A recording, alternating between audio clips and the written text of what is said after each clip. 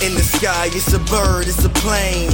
Flying high, I emerge through the flames. Have no fear, I'm here, so stand back. Melanin activate, the name is super black. In the sky, it's a bird, it's a plane. Flying high, I emerge through the flames. Have no fear, I'm here, so stand back. Melanin activate, the name is super black. Imagine that, a future that's super black. Long as your skin brown, your superpowers intact. What would your powers be? Just hope it ain't super whack. Spatial manipulation, create a portal that's black. Maybe just super speed, time travel to run it back. Or chi manipulation to keep my spirit intact. As I encounter evils the world face, demons the world makes, I'm needed the world at stake. Rest in peace to Chadwick, they killed all the Black Panthers. Told us white lies, I still marvel at black answers. Suits in DC, pray it lead to a civil war. It ain't no Justice League, what's the need to be civil propelled like the juggernaut. It's clear, ain't no stopping this. The world in grave danger, who can stop the apocalypse? They killed all the heroes, the new ones don't really care. But if you need me, put your fist up in the air. Yeah, in the sky, it's a bird, it's a plane. Flying high, I emerge through the flames. Have no fear, I'm here, so stand back. Melanin activate, the name is super black. In the sky, it's a bird, it's a plane. Flying high, I emerge through the flames. Have no fear, I'm here, so stand back. Melanin activate, the name is super black.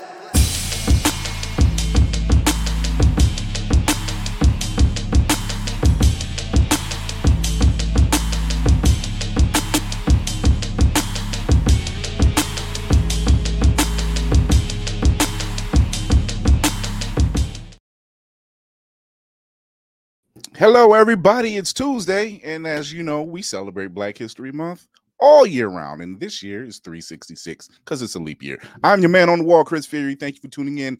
If this is your first time here, show your love by subscribing on the YouTube channel and hitting that notification bell. Show your love also by showing support on Always Press Record, where you can also find us and watch us past episodes, and you can also listen to us wherever you listen to your podcasts, including iHeartRadio, Apple, Spotify, and the Beyond Air Network. So, without further ado, Spartan, are the engines primed? They are? All right. Second in command, Lady Mandalorian is in the building looking fresh as always. How are you? Thank you. All right. Our Grieta Horror is back. Unmute yourself, baby girl. Unmute yourself, baby girl. I love you, miss you, honey pie. Yo, So, like I it's said, good to I have- had y'all in it's the good to background a lot of times. I'm glad to have her back. She was like, "If you'll have me back," I said, "If you don't get your butt on this ship." Why are you being funny? Listen, I don't assume nothing. I don't take nothing for granted. Y'all already know that. So, we've got the Games Master.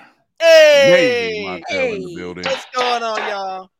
What's So, happening? What we got Navy. today? What's going on? Good to see you back, baby, because you already know you were here, even though you weren't here, but you were here. Don't even twist it. My hair will never be like Lady Mandalore, so I'm gonna try my best.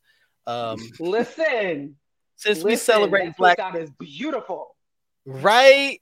Since we're celebrating Black history, we have to start with the future generations. This is my daughter, Angel. This was her first cosplay at 4 years old. Oh wow! Oh, she's official. She's official then. She's official. She's an official. Yeah. So I had That's just what's I wanted to show something of legacy, but let's go. We got legacy going on in the building, right? The crew is back. Safari TV. What up, man? What up, man? We got Spartan in here. Look, Sparta. What up, dude? You said the engines was good, right? they working. All right, Are everything's they running. singing Rocky Sucks? Are they screaming Rocky Sucks? I feel like trying to have a cigar in my mouth, like the carburetor should be working. Like it's gonna work. I can't tell you how far you're gonna get, but you're gonna get there. I hope everyone likes the new look for the ship. That is the official ship for Blurred's Eye View. So there it is, ready to launch. Wait a minute.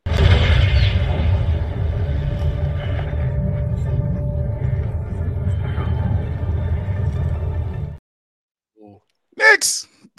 Yo, here we go. Here we go. Lord have mercy. Sorry, I blew out eardrums. I'm so sorry. It's about to go sideways, ladies and gentlemen. That was a nice intro first. Well, you know, we have to have Nix is you know, as everyone knows, Nix, who runs Do You Speak Geek, he's also not just friend of the show, he's family here. Mm-hmm. So he's like the cousin. He's like, "Oh, y'all made ribs? I'm coming over."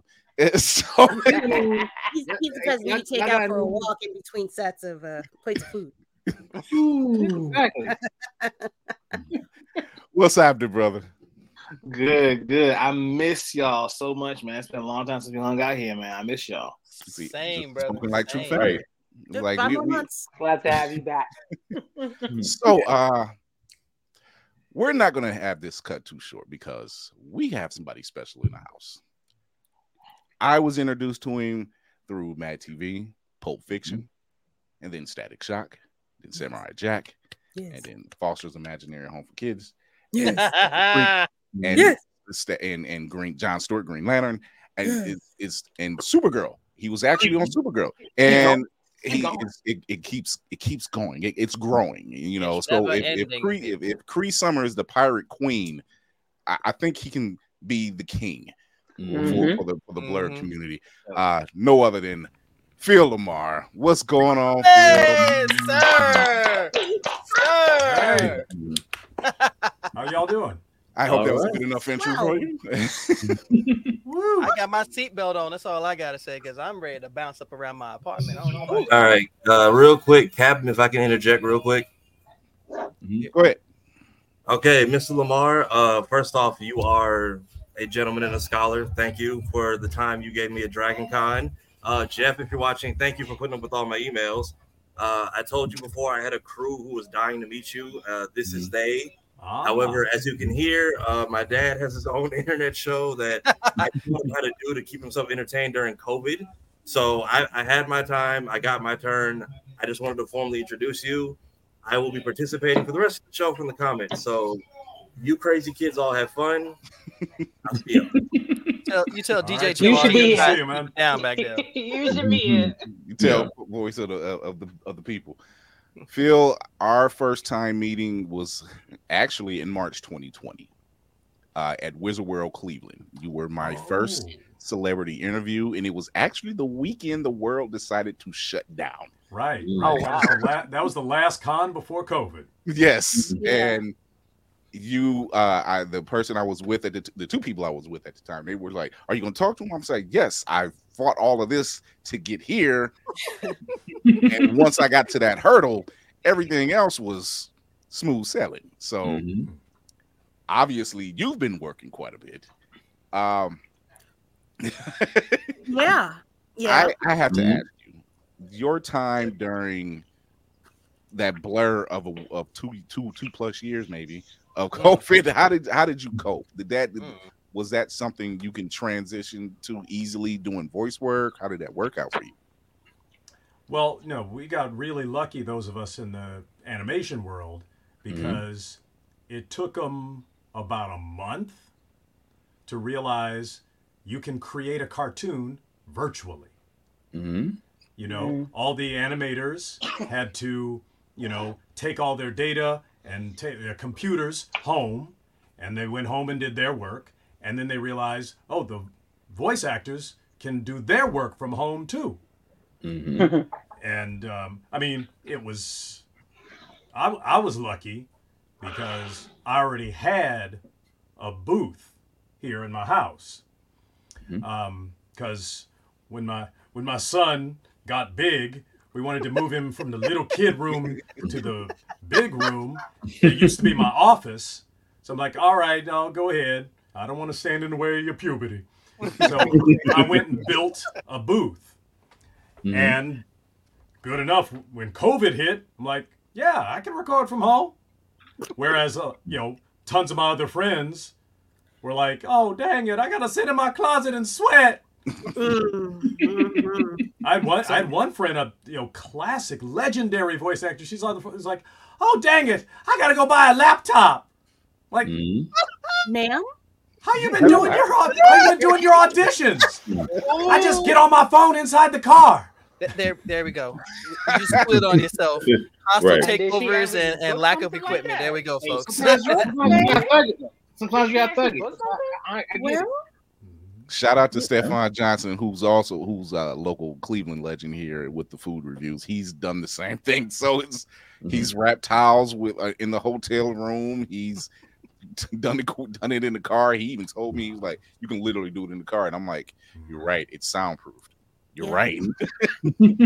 I mean, the truth of the matter is, though, it would have been traumatic for us had this hit 10 years prior. Oh, yeah. Because back in the old days, when I first started my cartoon career, everything was a group record. You would be in there performing scenes together with the other actors. And it was, you got to share energy and you got to see people be amazed. I mean, I remember first episode of Futurama, I'm sitting there 6 feet away watching Billy West do the voices of 3 different characters talking to each other. That must have been Wow. great. And I knew if I wasn't in that booth with him, I wouldn't have known that was the same one person doing 3 people. And it was amazing because I'm like, Crazy. oh, damn. This is like playing a pickup game with Michael Jordan. It sets your bar real high. Yeah. So, Oh my goodness. you mentioned the group reads, and Tafari even says it himself. The group read, most legendary roles for at least for the generation that's here amongst us, Justice League and Justice League Unlimited. It was the first time we were able to actually see Jon Stewart front and center and voiced by none other than you. And when you mention group reads, I can't help but to think about the group that's involved with that. Stop that. Oh, yeah. Stop that. What is and once again, Kevin Conroy, rest in peace. He was an absolute icon for Batman. It's probably next to Michael Keaton, one true Batman. Oh yeah, Say that again. It's funny you say that because several years back I was at a convention. I met a Spanish dude who was the dubber of all the Batman movies in Spain. So he was the voice of Batman. No way. But he told me he didn't just do the cartoons; he did the live action movies too. Oh. So in Spain, everything that had Batman in it, he sounded the same. Wow. And That's I was how like, you're supposed to do it. oh, damn. That's a job. We should be doing that in the U.S. If Kevin Conroy's voice come out of Ben Affleck's mouth, he gonna win an Oscar. And we got in the audience, we have BZ the Voice, who's also a voice actor. He's actually voice actor and actor. He's actually has a couple of shorts playing Jon Stewart, Green Lantern live action shorts, and Brightest Day and Blackest Night, and it's all on his day off and stuff. And great stuff. Now I want to see the both of y'all on screen. That would be dope. That would be dope. It would. Yes, it would. Yes. Well, see, I'm glad he's doing that because to me, that shows the reason this show exists because their blurs exist. When I was a kid, you could be black or a nerd. Couldn't be both. Sir, you're still a kid. What are you talking about? You are still a kid, sir. Okay. You said the bones say otherwise. Yeah. But I'm a kid with a bunch of flour on my hair. All of my flowers on my face. So trust me, I'd rather be in your position, okay? Lady yeah, back in the old days, none of my cousins from L.A. or St. Louis or Kansas City would be like me, sitting in the corner reading comic books or Sherlock Holmes books or sci-fi novels. They're like, Bill, what you doing? But nowadays, all this fringy nerd stuff has become mainstream. And I think Justice League, in some ways, didn't just do it, but it was a part of that. Because there's so many people who come up to me and say, that was the first time I ever heard of a thing called a Green Lantern. Because back then there were so many more kids watching a Saturday morning cartoon than going to a comic book shop, especially both genders. Yeah. In the old days, if you saw a woman in a comic book shop, everybody was like, what is she doing here? Oh, she must come and buy something for her boyfriend. She paying off the tab. Do that. Paying off the tab. Honey, are you lost? Lady Mandalore. Phil, first and foremost, you are a voice family member in my head. Kree is my voice acting mom. You are my voice acting dad. Unequivocal, whichever. I want to. Oh God, this is left field. I'm so sorry. I'm starting to stutter breathe. because I'm very nervous and I Breathe. like to mutter when I do that. Inhale, Inhale, exhale. breathe. No one. Give me your shot. Please don't Give me your forget shot. to You exhale. got Get it. your breath. She's my second in command, so she's like my I weapon. got it. lady. Damn, y'all. She got it. Breathe. No. She Come on, should Chris, be tell this her, nervous. tell her she's got the con. Give her the chair. I want to know two things. First of all, if somebody named Jimmy Gunn decided to call you up, where would you like to be placed in his gun verse of DC? That's number one. And number two is where do you go to find these voices that you make? Because you do not sound, Bail Organa does not sound the same as oh Lord Jesus, The green one. Yeah. She forgot to breathe. Oh my God! Here we go again. The breathing part's important. Like, how do you get to those voices? Like, is there somebody else that's helping you shape them? Is it just you and you just got it like that because you fly? Or is it something else that I can't think of? Well, I'll answer your second question first. It's a collaboration between the actor and the material creator. They have a concept. They have an idea. And actually, the way you get hired is you come up with a voice that embodies their concept, their idea. It's like, oh man, that sounds like what I felt in my head. And then you get hired. But it's always working together. I mean, you said that one sound different from the other one. They're different characters. Fair. When Laurence Olivier played Hamlet, he didn't play it the same way he played King Lear.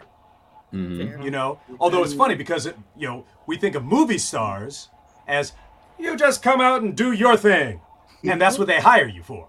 It's like Denzel, play this cop the way you play that doctor. They want him to do the same thing. Well, that same thing made $250 million. Don't do something different. But no, as an actor, it's always about bringing that character to life. And with voice acting, they come up with different sounds. Somebody older, somebody, a little more arrogant, somebody from a different place. All those things you put together, and then, whatever the creator, producer, writer, whoever it is, agrees with.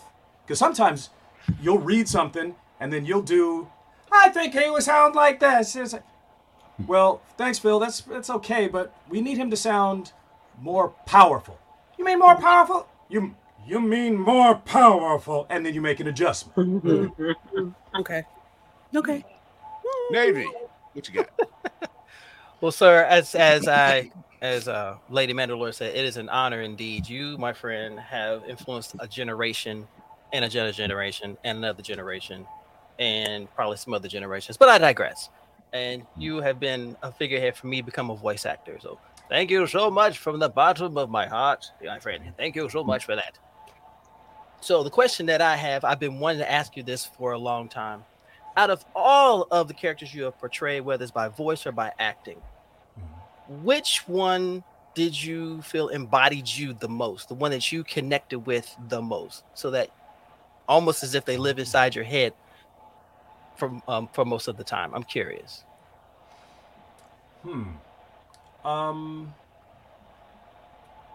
Actually, I would have to say the only character I played that had elements that I felt were parallel to me personally was probably Virgil Hawkins in Static Shock. Because he was a teenage boy, living with his family, going to school. He was, smart in his, his schoolwork. And I'm like, okay, if I had gotten electric powers when I was 14, I might have acted like this. But, most of the characters, there's nothing. It was like, nah, in the year 3000, I would not be an accountant. No. Bars. Oh my goodness. Griot the Horror, Laney. What you got? I first just thank you for coming on. Like, I enjoy your work. Thank you. I am a big fan of like Mad TV. So I think my question Big fan of what you say? Mad TV. Oh, Mad TV. Okay. Mad TV. Yes. Mhm. Yeah, listen, I mean, That's the I least personally- blurty thing I've done. but I still love that, and I love the UPS fan, and that was like how I felt like as a kid. Actually, that's Oh my gosh, I forgot about that Sometimes character. I would just go back and forth and stuff. So that's just me. But anyway, Doc, the UPS guy.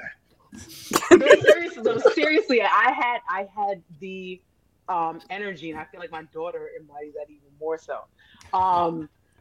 But I digress. Going back to thinking about that, and merging voice acting, do you ever think that you could see yourself creating or help to create something like that as an animation? Like something like Mad TV as an animation? Well, I mean, I didn't create Mad TV.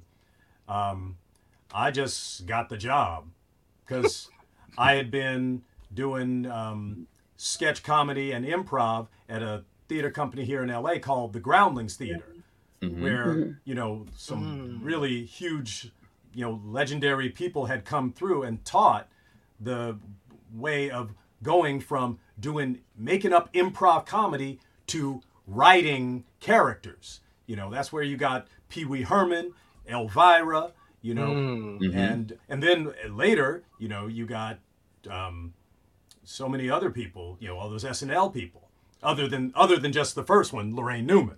Right.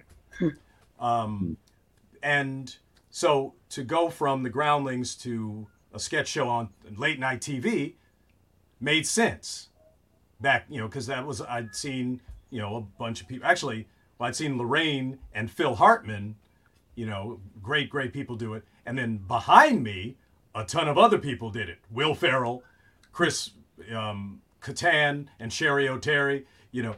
But as far as the animation, I didn't see a connection. You know, that just happened. Although I think because Mad TV was based on the magazine, they did have animation on the show. And they had us voice the claymation characters. And that got me, you know, my mic time. I forgot about the claymation. I never forgot about the claymation ones. Yeah. And about so that. that was really helpful. Light bulb. Y'all were Robot Chicken before Robot Chicken. I forgot all about that. Yeah. They were chicken robots. Gotcha. They were chicken robots. And over the years, I found out that, you know, sketch comedy skills help in animation.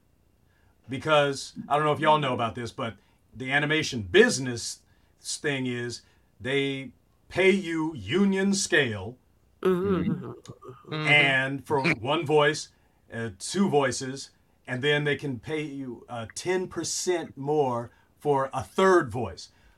So that means they need people who can do multiple voices. Because if you can't, you're going to cost them 3 times as much money. So what me and Orlando and Deborah Wilson did on Mad TV is you do one character, finish the sketch, go run, change your wig, then come out there and be a whole different person. And with animation, it's the same thing. Only you only got to change your clothes. If you don't want to. But this man got put out of his office, now okay? you're So we have to feel bad for him. Come on now. Come on. Oh my God. So Spartan, what do you got? Sir, I can't even say Mr. Sir, I would bow if I wasn't already in a chair because Here he goes. your you got too many doggone credits, so I'm just gonna start from this. From Mad TV, from Samurai Jack, from Justice League, more recently Moriarty, The Silent Order, and The Devil's Game, which I heavily enjoy. So thank you for that, for giving a different take on Sherlock Holmes. That's one of my favorite literary characters. To your daughter's work on The Bridge, which I love seeing foundations like that actually help as far as youth, as far as getting the blurred community out there. The one question I did want to ask, though, because you've had so many roles, so many things that you've touched, was there ever one that you sat there and was like, how did I get that role? Like you went in, you did it, but you weren't sure that you did it, but somehow you landed into it. You know, it's funny, Black Spartan, that's a thought that you, as a professional actor, almost never have. I mean, if you were driving to work every morning, that would be like thinking, why is there traffic? Because I still ask that question. I was just yeah, but you ain't trying to figure it out because you ain't got no control, and it just happened. And the thing is, when you, as an actor, it's funny because people outside show business industry don't understand. Remember I was starting out, had a little aunt from across the country. It's like, Phil, why don't you get one of them Eddie Murphy movies like him? Like, I can't choose that. Actors don't choose. We get chosen, and we can't control that.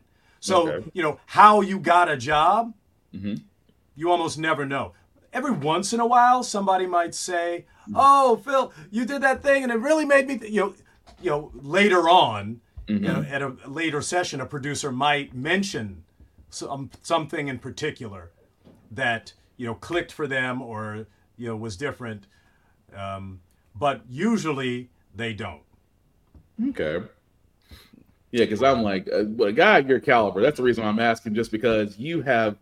Like for me, probably for a lot of us here that saw you as one of the original cast members on Mad TV, and the range of impressions that you had. I mean, if you really think about everybody that you've done impressions on, Bobby Brown, Ray Charles, Spike Lee, Bill Mayer, Eddie Murphy, Sidney Powell, Sidney Poitier, Colin Powell. I can keep going down the list. But the fact of that range, and like you talked about, is just that, like you said, you had to have that range in order to really be as available to get those roles. And I'm thinking to myself, what is it that you really can't do at this point?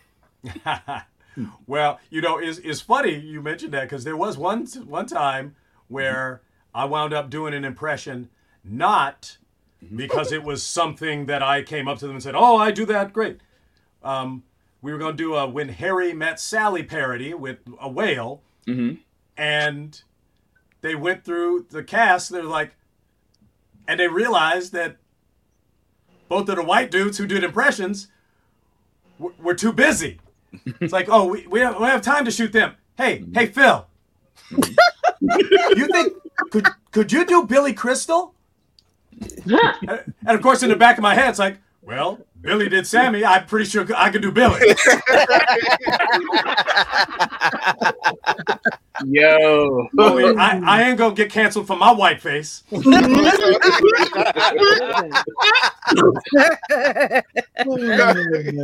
and gentlemen, Bazooka has been fired. Bazooka has been fired. When it comes to this show, expect the unexpected. Black History Month. Our cousin Nix, talk to the legend for me.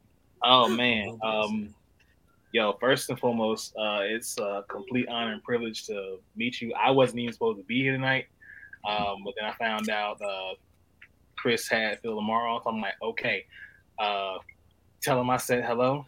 So he said, tell him yourself. So cool. And that's how it starts. Here I am. I actually have two. One's the question I have myself, and the second one is a request. Actually, the first one should be a request first.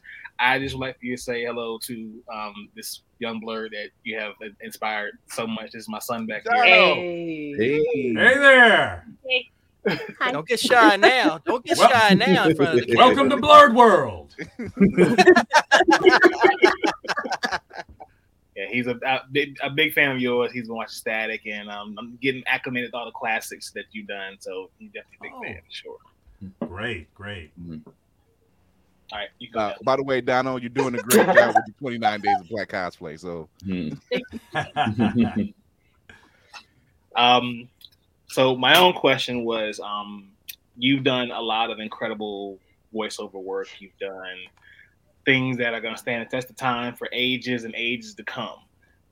Is there any sort of IP right now that hasn't been adapted to animation that you would love to get a specific character and voice them? Like, who do you want to sink your teeth into? I don't know. I mean, that's not really the way I look at things. You know, if I'm reading a book, and then I enjoy it, I just enjoy the book.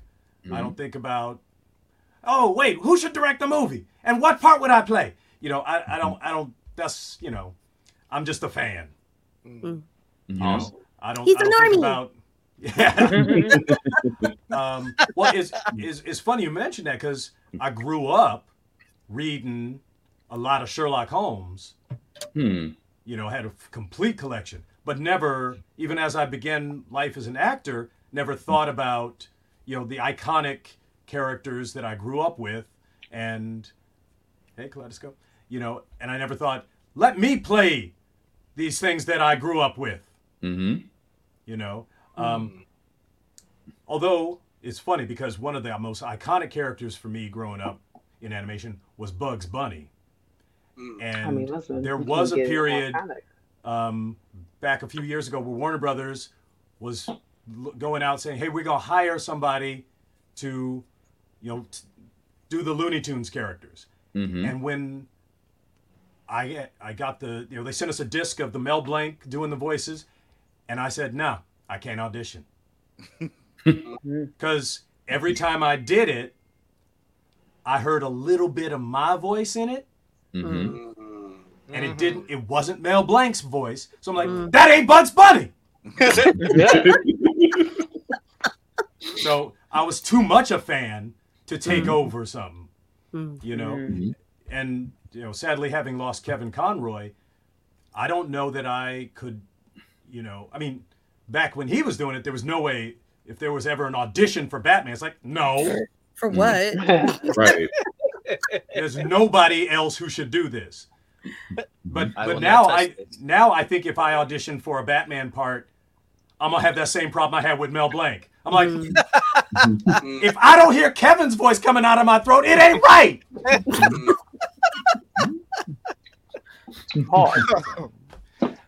Cinematic Assassin. What you got? Okay.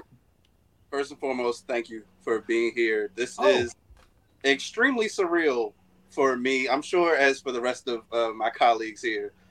Secondly, apologies for being late, everyone. I have a 7-year-old that needed homework help.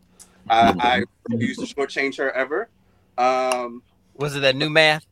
Was it that new math? Listen, don't talk about that new math. Okay, do not talk about that new math. Schoolhouse Rock cannot help this generation right now, y'all. Schoolhouse Rock cannot Apple help them. plus metal equals 5, They baby. really can't. They really I cannot. got a backhand for whoever created Common Core. But listen, I'm probably like maybe the big cinephile of the group, and the poster behind you immediately trashed whatever I was going to ask. That's where I was at. Pulp Fiction. Based off of your last answer as far as how you view your projects, I just sort of want to ask, in the midst of a project such as Pulp Fiction, are you actively aware, like, this is something magical, we're putting together something, this could be iconic, this could be amazing, this could stand the test of time, or are you just going to work and doing your best every day? Like, do you have a sense of, I'm making something iconic? No, because something iconic has to do with success, and you can't guess that. You know what the quality is. And that's what Pulp Fiction was like. I mean, it was, to this day, 25 years later, one of the best sets I have been on in my entire Hollywood career. And I believe that the reason of that was because that script was so damn good that every single person on that set wanted to be there. You know, it was like, I mean, one, that's how Quentin Tarantino was able to get so many iconic stars, at that time. And this was only his second picture. Reservoir Dogs wasn't nominated for nothing. It did good, but it wasn't a blockbuster. Right. And now he was able to get all of these names and, marquee names for a budget of $8 million. Only. What? I mean, Wow. at least most of these people got paid more than that just by themselves. Right. Yeah. But my theory is they read that script and like, woo! Yeah, I'll take the pay cut for this. This is great. On that in that process, we knew we were making something fantastic. We were making something great. But you never know what that's going to lead up to. Although in this case, it did get to Oscar nominations and and it made money. It's funny because I remember joking around on the set one day. It's like, well, guys, I mean, they got all these big stars. I guess they could try to sell this like a big summer blockbuster. Well, at least right up until, the heroin overdose and the anal rape. Then, the movie came out. Yeah. Cut to, it made $100 million. I'm like, oh, damn. I guess this is why I ain't never going to run a studio. Oh, man. I was going to say, as an aspiring screenwriter, you've now given me a new benchmark in life. Like, write something so great, everyone wants to show up to work. Everyone's excited to be there. So, no matter how bad the wigs are. And Will, I'll never tell Samuel Jackson that he can't pull off a wig. I'll never say it. Oh my God. We're gonna take a quick break. We'll be right back with Phil LaMarr. You guys know how we do over there.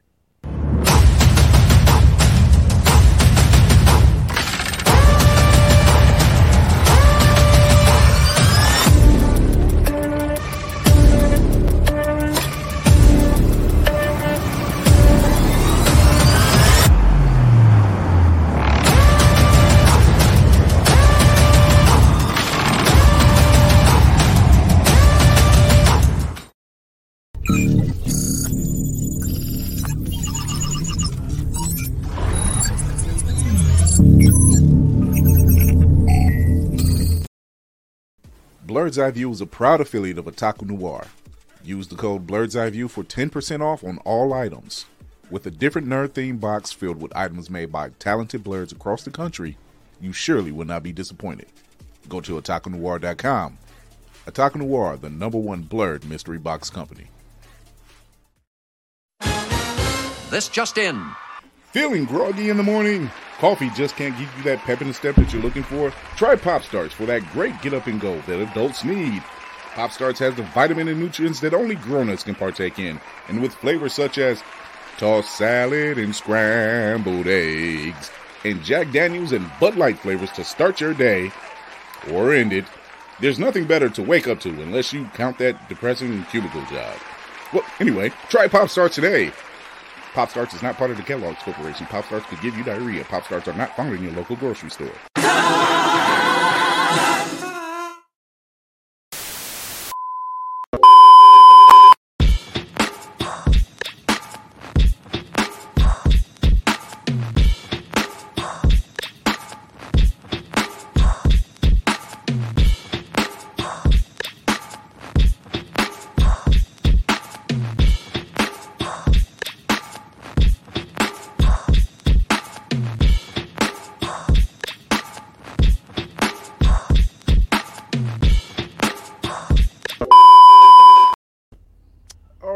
we are back. Not with me, of course. We're back with Get out of the way. Phil LaMarr. Doggone it. Get out of the way. It's hard to do it when everything's going and you can't see where everything's landing. So I want to show you something, and I want to get your take on it. What does it mean? What does it mean when you see this picture? Trouble. I call that picture the top of the mountain.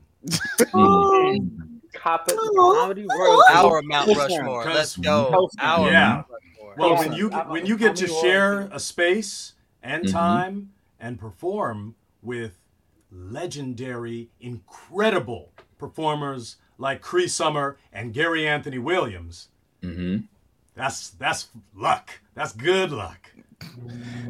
And as Cree Summer says, 3 the hard way. That's a lot of trouble going on.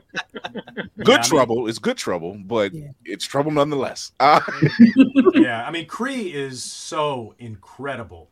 I mean, for somebody, I mean, back in the days when she was doing it, almost nobody did so much great work on camera and on mic. I mean, they're two different skill sets. Yeah. Not, not everybody can do both. I remember, when we did Justice League, they would do a lot of stunt casting, and they would bring on really, high status on camera actors. And sometimes you go, oh, dang.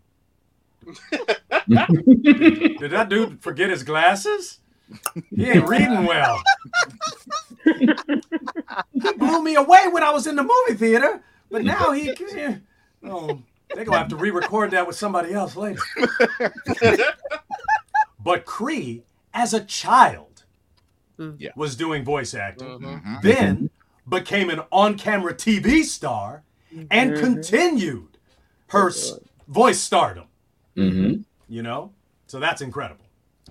I find it endearing because Navy mentioned it earlier that himself, myself, and Lady Mandalore, we're all entering the voice acting field, and you and Cree are the staple, like you're the igniter for us doing so. Foundation. Yes, indeed. Seeing you do these great works, and not only that, I always think about Pulp Fiction when it's Marvin and he's in the room with Mace Windu, and this is a problem. How is it knowing, like you said, you mentioned Pulp Fiction earlier, and speaking, being in a room with people who are already set in stone in massive roles, right? And you were just sitting there. What does that do for you? You're just like, am I in the right place, or did the launch pad just... No, brother, being on set with Samuel L. Jackson is such a pleasure. It feels like you getting paid to take a master class. I'll take it. Because watching him do, I mean, because offset, we just sit there talk. He's talking about golfing or his daughter. He's just a nice dude. Then walk on set, Quentin says action, and that nice dude I was just talking to is gone. And there's some big scary motherfucker standing here in front of me now. He completely transformed. Like I was looking into somebody else's eyes. From 5 feet away. It's like he's not the same person he was. Who was I talking to? Right. That's how good he is. We were just talking about Dana shit a second ago, man. You trying to kill him. Did it with no medication, y'all. No medication at all. He was like, "Did I tell you to take about that sandwich?" But you bought the sandwich. I didn't ask you all that. Well, it's funny because Quentin and I were talking about the backstory that's never mentioned, but the idea was that Sam's character Julia figured out that he knew somebody who knew one of the kids in this group who had taken the thing. So So basically, the idea is that him and Marvin had some sort of connection. Like maybe he, dated my aunt or something. We don't know, but the idea was that that's why he was taking him with him. That's why they were. It's like, no, he's our guy. We're taking him with him. So, and then he got killed. Yeah, then he got That was not supposed to happen. That right in the middle what the of fuck you do, man? just the conversation that was always the funny. That was always the trippy part, that you didn't see it coming during the entire conversation, and he pulls Marvin into. He pulls your You're character supposed to into be a it. hitman. You should know how this works. Right. Yeah. No. I mean, honestly, that was almost like Quentin had written a sketch parody of Reservoir Dogs. Yeah, this is like them babbling about, the virgin, but like, well, what if when they're rambling about something, a gun goes off? Wouldn't that be funny? So, yeah. In his second movie, he parodied his first one. Wow. So I remember seeing a video of you and Gary Anthony Williams, and you were talking about the black version. And then I love it. It's at the grounds. And That was I love this incredible, though. concept. I absolutely love this concept. But for people who don't know what the black version is, now if you're in the black community, the blurred community, you know what the black version is. But for those who just might not know, It's in Haley. Yes. Yeah. Let's go. Give us a movie title and we'll give you the black version. Speaking of this is giving Reservoir Dogs right here. Right? Talk to the people. Let the people know, what is the black version? Yeah, just for anybody who doesn't know, it's an improv comedy show that we created 13 years ago at the Groundlings Theater in LA. It's an all-black cast of improvisers. We take a suggestion from the audience of a classic or iconic Hollywood movie, and then we improv the black version of that. Like one time they yelled out Jaws, and we improved a movie called Catfish.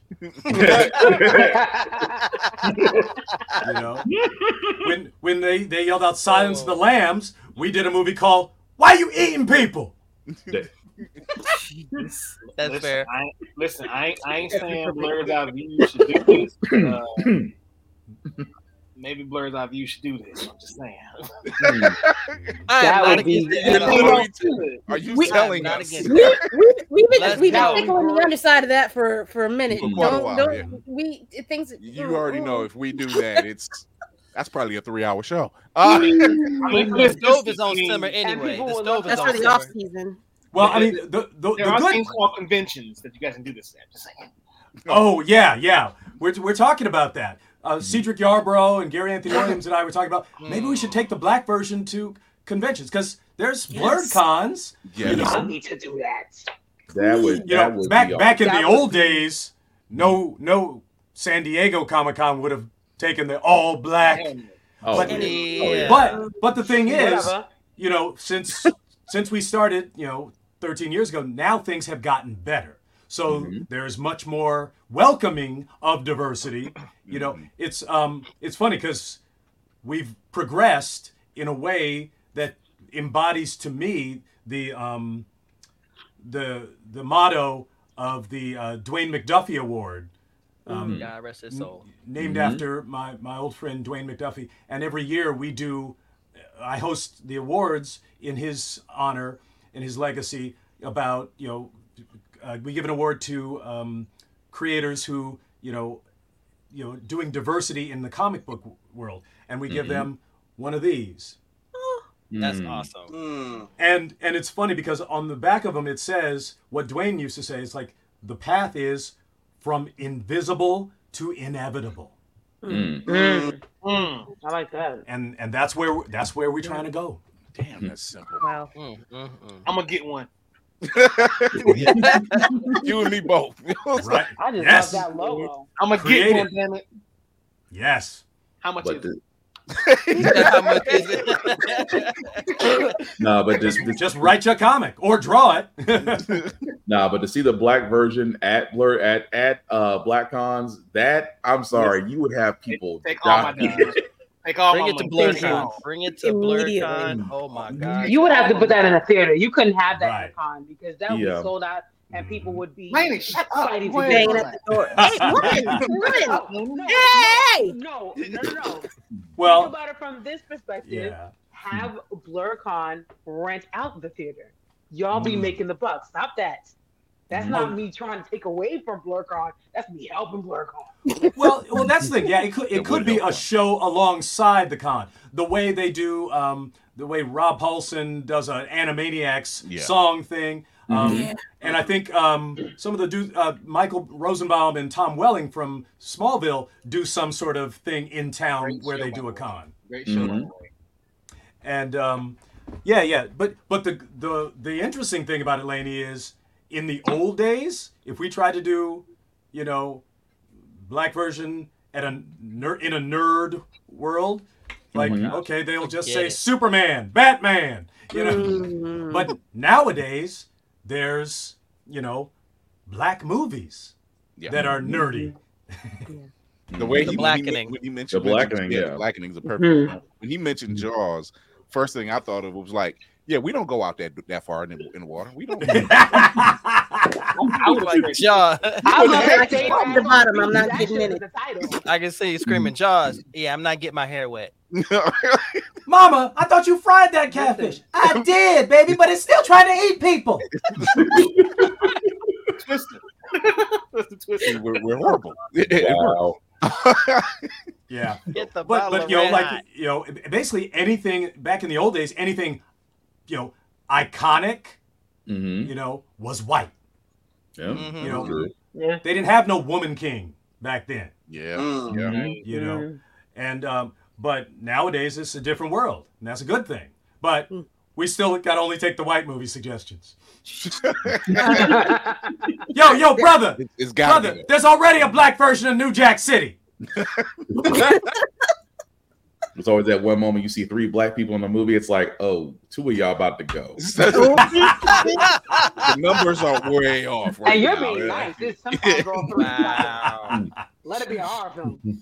I mean, it's like Deep Blue Sea with Samuel Jackson and LL Cool J. I'm like, all right, somebody got One of y'all got to go. That's a fact. I wasn't expecting the Sam speech and then getting squashed by the shark, but okay. Oh, that was crazy. You have been involved, right? You've been involved with so many nerd-centered projects. Static Shock, Justice League and Justice League Unlimited. Being on the set of Supergirl, and I'm just like, he's kind of a mainstay in DC right now. Yes.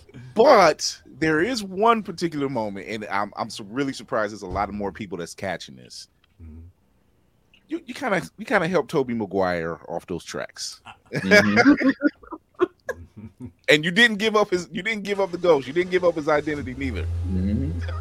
How was that being on the screen? And mind you, for that particular trilogy, that was the biggest one. That was the most iconic, and still the most iconic scene, the show period, or that movie period. Being a part of that, how did that resonate with you? Well, it was a little not confusing, but like hard to understand at first because I had auditioned for a regular part on the movie. Hey, Busy. Was trying to be the dude who's in the elevator next to Peter Parker and says, "Hey, nice costume, guy." But I didn't get it. They gave that to Hal Sparks. But then 2 months later, out of nowhere, we got a call saying, "Hey, would Phil be interested in doing something different in the movie?" We're like, "What? What is it? We can't give you the script. We can't tell you. Just yes or no." Because, even though this was before the MCU, they were still very, very secretive about everything. Yeah. So I remember the blurry behind the scenes photos. That was the days of paparazzi. This is the best we can get. Okay. Right. So keep it secret. But for like an old comic book blurred, a chance to be in a Spider-Man movie, like hell yeah. I'll do whatever. I don't know what it is, but I'll do it. Yeah. And it turned out to be something I had never heard of before or since in my Hollywood career.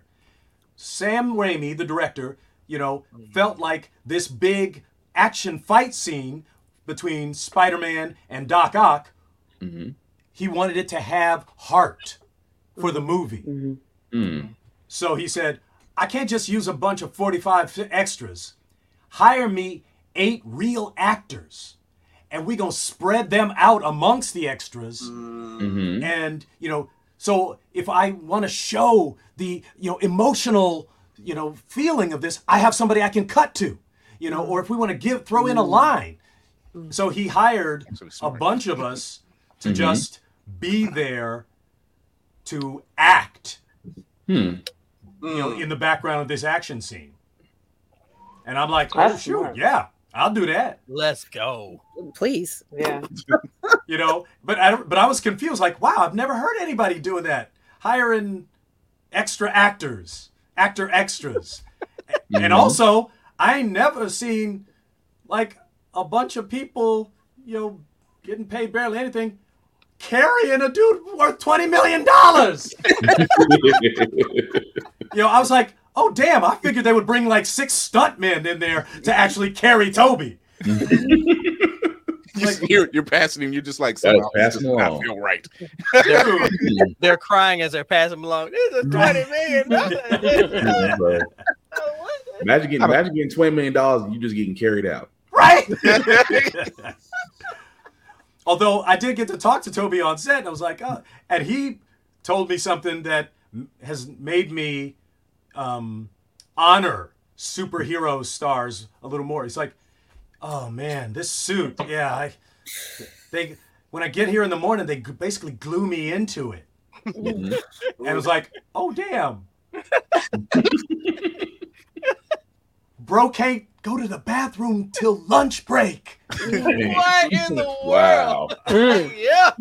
Wow. So considering the Start fact at that 4 we a.m. just, and maybe 3 you're done. Maybe 3 you're done. yeah, considering the fact that we seen Tiana Paris exude black girl magic when she puts on her her photon costume, and she's doing her dance and everything, and then you find out she was sold into it. And I'm like, Pass. I'm Right? good. there's not a flap anywhere. You can't. Okay. Yeah. Like when you're watching a hero, 50 feet high on screen, you don't think about how difficult that job could be. I mean, Michael Keaton did take a pair of Jordans and get them like black Jordans. So he's like, I'm not walking around in Batman boots all day. All day. You can only imagine the prop guy. You want me to do what with these Jordans?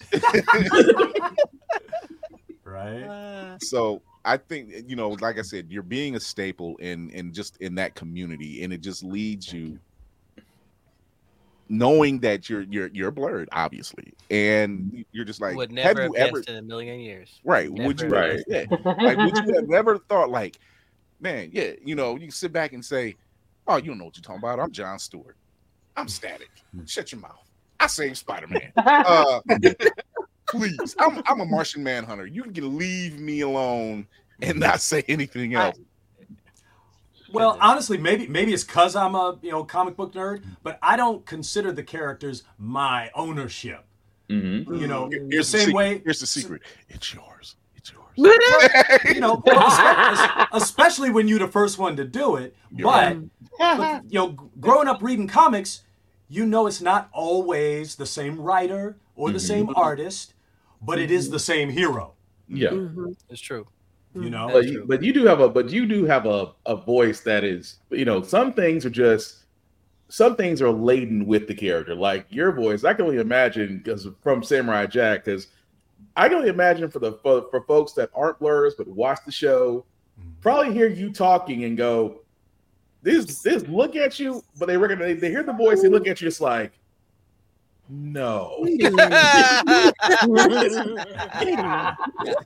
And then and probably you got approached like, I'm sorry, I don't mean to bother you, but are you the Samurai Jack guy? Are you so and so? I can only imagine folks come up to you and being like, I didn't picture it. I can only imagine it's so weird if they go, I didn't picture that voice coming out of you. And not to be offensive, but it's like, and it's almost as if they can't imagine that someone of your talent and your immense longevity, if you will, and if they never can put two and two together, is it always surprising to see that happen, or is it just like you're kind of used to it now? Well, I mean, it's wild that nowadays more people know what the person who does the voice of a cartoon character looks like.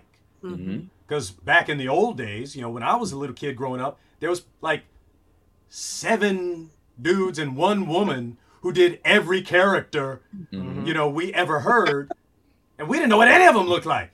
Well, except for Mel Blanc, because he had done on-camera work too. But all the rest of them didn't. And it was years later I saw what June Foray looked like. I was like, really? Yeah. That's Right? June? Okay, Yeah. okay. Yeah. Wow. Exactly. So, I wanted to ask you this because when Samurai Jack first came on the scene, this was a cartoon, this was a feature that a lot of us looked forward to because it was unique, it was different, it was special. And I know that you make appearances at conventions and people come up to you and say they love your portrayal of Samurai Jack and also of Jon Stewart. Did it ever really hit you, the impact that you have had on these people with portraying these characters? Just regular folks who just living day in, day out lives, don't have the opportunity to do and see some of the things, but to come back and look on Cartoon Network and see the next episode of Samurai Jack, and for those 30 minutes, life doesn't matter. Well, when people do, express that, for me, it is less about ego. It's like, yes, look what I did. Look how good I am. Look at no. It's more about, good fortune. To be able just to guest on 2 episodes of a show that good is a blessing in your career. But to be able to be a good part of it, I mean, I didn't write it, I didn't draw it. I mean, for me as a voice actor, I am at most a third of the cartoon characters. Because it's not just the voice, it is how they animate it and the story that is being told, especially for something like Samurai Jack or Static Shock or Justice League. The fact that those things hold up 20 years later, like you said, you could play that for your kid, and it will impact this generation just as well as it impacted the previous generations, because it is that good. So when somebody talks about how great it made them feel or how it impacted them, that makes me feel lucky, because as a performer, like I was saying, when something's good, you don't know how successful something's going to be. You don't know if it's going to be iconic. Right. And getting to be a part of several things that are at that high a level of quality, that is such a blessing. Yes. I agree. We are definitely not worthy. We are definitely not worthy. I would agree with that sentiment. Yo. Good Lord. We're bowing, we just can't see the rest of it. It's like, I'm just the captain of the ship and stuff I have. I'm going back to the galley. I don't know about y'all. So yeah, it's food back there. Nick's made sure to leave some of the ribs for the rest of us. I got a special steak just for Phil back here. Y'all can't touch this steak. All the marbling and the herb. I basted it like a whole 15 minutes just for Phil. Phil, don't blink because it'll be gone. Just don't blink, brother. That's all I So, shout out to Otaku Noir, who we're a proud affiliate of. He says, being in countless shows and voicing so many different characters, what character would you like to voice if given the chance? Oh, well, that goes back to that question you asked before. Well, anything that's already out there, I don't look at, some friend of mine's job and say, "Ooh, I'd like to take that from her." Understood. But I'm trying to think.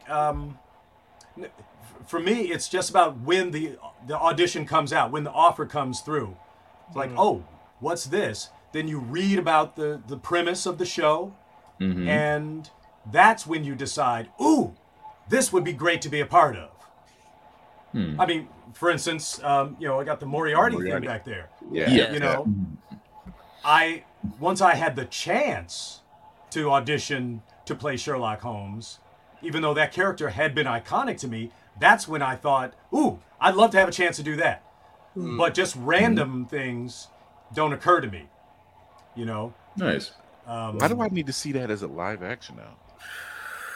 Oh, here we go. No, seriously, I've seen several, because I love Sherlock Holmes. I've seen several versions. I've read all the books. It's kind of Moriarty. If we gonna do a Sherlock Holmes with a black face, we gonna have to wait till after Election Day. Damn. He's got a point. Damn. Flipping coins like who won?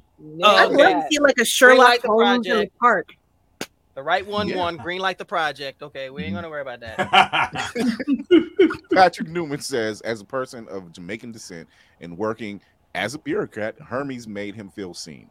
That's the stuff I like to hear. Yes. I like Hermes to was hear a G that. though. Hermes was a G. I like Yeah. to say. I'm glad he said that because, there's a lot of those 80s, 90s cartoons who, the producers are getting called out for lack of diversity. But nowadays, those creators on the same level now understand the value of that. Although some people, put a value to it even before, diversity and representation were buzzwords. Like back when we did Justice League, the producers, creators behind Justice League decided to make this animated Justice League more diverse than the comic book Justice League, but not for, avoiding cancellation or for political reasons, but for excellence. To have it paid off. To have 7 characters that, are coming from more, different perspectives and backgrounds, and not just have one woman, but 2, that will be more interesting storytelling. That's why they made, that African American the Green Lantern, not just a little backup Green Lantern like he had been since the 70s. Yeah. Well, I remember Justice League coming out, and first thing they said John Stewart, and I'm like, oh, I'm gonna like this. And, that's the first thing and then when I seen Dwayne McDuffie was involved, I'm like, oh, I'm really gonna like this, and I wasn't disappointed at all. It is one of those shows where you wish it could have kept going. It's still relevant today. Yes. Justice League Unlimited, and Static Shock are they are telling stories that are still very relevant today. And doing that on kids' cartoons back then was rare. Right. That part. Very true. Very true. Yeah, because in the old days, most people didn't consider cartoons art. They were just, programming for merchandising. We're just trying to sell the damn toys. Yeah. We've seen that trend where a cartoon will come out, it's great, but because you couldn't get the toy licensing, it ended up getting canceled. And I said that's a shame, because you're taking away potentially good cartoons just for the sake of the dollar. You're putting, pardon my French, absolute garbage out there because you can sell it as a game or as a toy or whatever. That was English. Yeah, Chris. That was English. Chris, did I tell you? Oh, that's funny, Nate, that you said that, because there's a story about that regarding Static Shock. Did I tell you that already, Chris? No. Oh, we get an exclusive story. Let's go. We get an exclusive Yo, story. before you tell that story, people out there in IG, Twitch, YouTube, wherever you're watching the show, understand that we somehow always get these great stories. Tune in. Phil, the floor is yours. Okay. Well, and this is again another sign of the progress we've made. But back in the late 90s, when they were, pitching the Static Shock show based on the Milestone comic, not a DC comic. Well, if it's a cartoon, we got to get a toy. So they went to the toy company and brought the character designs and the premise and everything. And the toy company said, nah, we don't really see a market for a character like that. That is the most consistent. There's something I would say right about actor. now, but I can't say it because we got company. Right. But we all know exactly what they meant. Yeah. And that was part of the reason. I ain't part of Bird's Eye View. I'll say it. I ain't part of Bird's Eye View. I'll say it. Yeah. Look, look, Nick, but, I don't care. But that decision to not have merch was one of the reasons that after 4 seasons of being the top-rated show on that on its Saturday morning network thing, Static Shock got canceled because it wasn't making them no extra money. Now, and so we were the top-rated show and had won a Humanitas Award for that episode about the kid in the high school with the gun. Yes, I remember this was that. high quality stuff, but like I said back then, they didn't care about quality in cartoons. It was just about Toys R Us. Yeah, Chad didn't care. Right. Ridge and Thorn didn't care. Yeah, seeing episodes merchandising. Seeing episodes like that, and the one with Richie's dad, you find out Richie's dad's racist. Right, baby. Literally, I'm in the bed watching it. And I'm like, "Yo, we here? Okay." Oh wow. And I'm the fact that somebody made that episode before the term woke even existed. Yeah. Facts. And it's the way they resolve things and bringing in Anansi, and I'm like, people don't know about these characters, and I'm here for it. And just seeing all this it's not inclusion, it's representation. Pretty seeing much. this representation and seeing this character really deal with issues, whether it's school, whether it's home, whether it's the bully, like seeing a character and having a positive influence with his father and the normal back and forth with his sister. You can tell it's the back and forth, but they still love each other, of course. And just seeing that energy, and you're just like, I'm glad we have this. Yeah. Well, that's what made the show so great, was the way they told those stories. I mean, because the show was about a black superhero, but it wasn't about the fact that he was black. Every episode wasn't black, but it was about this person's life in a real way. So he dealt with his racist, his friend's racist father, because that might be something that would happen to somebody like that. And the Static Goes to Africa episode. Yeah. I mean, because back then, that kind of story would have been considered a reference to the Shaft movie or the Richard Pryor bit. Oh wow, yeah. So those were real black things. And you feel like in a lot of networks back then would go but with Static Shock they got that done. Even at that age when I was watching it, I said, "Oh, we here now." And at the same time, when you hear people say, "Oh, they shouldn't do that," I'm like, we just watched Spider-Man and Mary Jane threw herself out the window just to see if it was actually Peter. I'm like, you want to talk about toxic right now? So one's trying to solve an issue, another one is becoming one. So, so when you seeing those, do you love me? What did they? What does that even mean? You know, so when I was seeing stuff like that, and even in the comics, and seeing that they have this family dynamic around Virgil, right? And I'm saying we need to see more, and we're seeing that more, especially with a lot of Black indie artists, and we shout them out every show, and seeing that this isn't that, oh, he's growing up in a tough neighborhood. No, his father's a working man. His sister goes to school. He's smart. You know, so this is why when I see shows like Craig of the Creek, and I sit back and I'm just like, this is just fun because that was my childhood. Not that extreme, but that was my childhood. You know, close enough. You know, going out. Hey, mom, we're going out to play. We'll be back later in the day. You know, we fell in the mud and everything else, and there was always that creepy kid. You know, it was just it was always some level of stuff. So when I see stuff like that, and I'm like, this is just.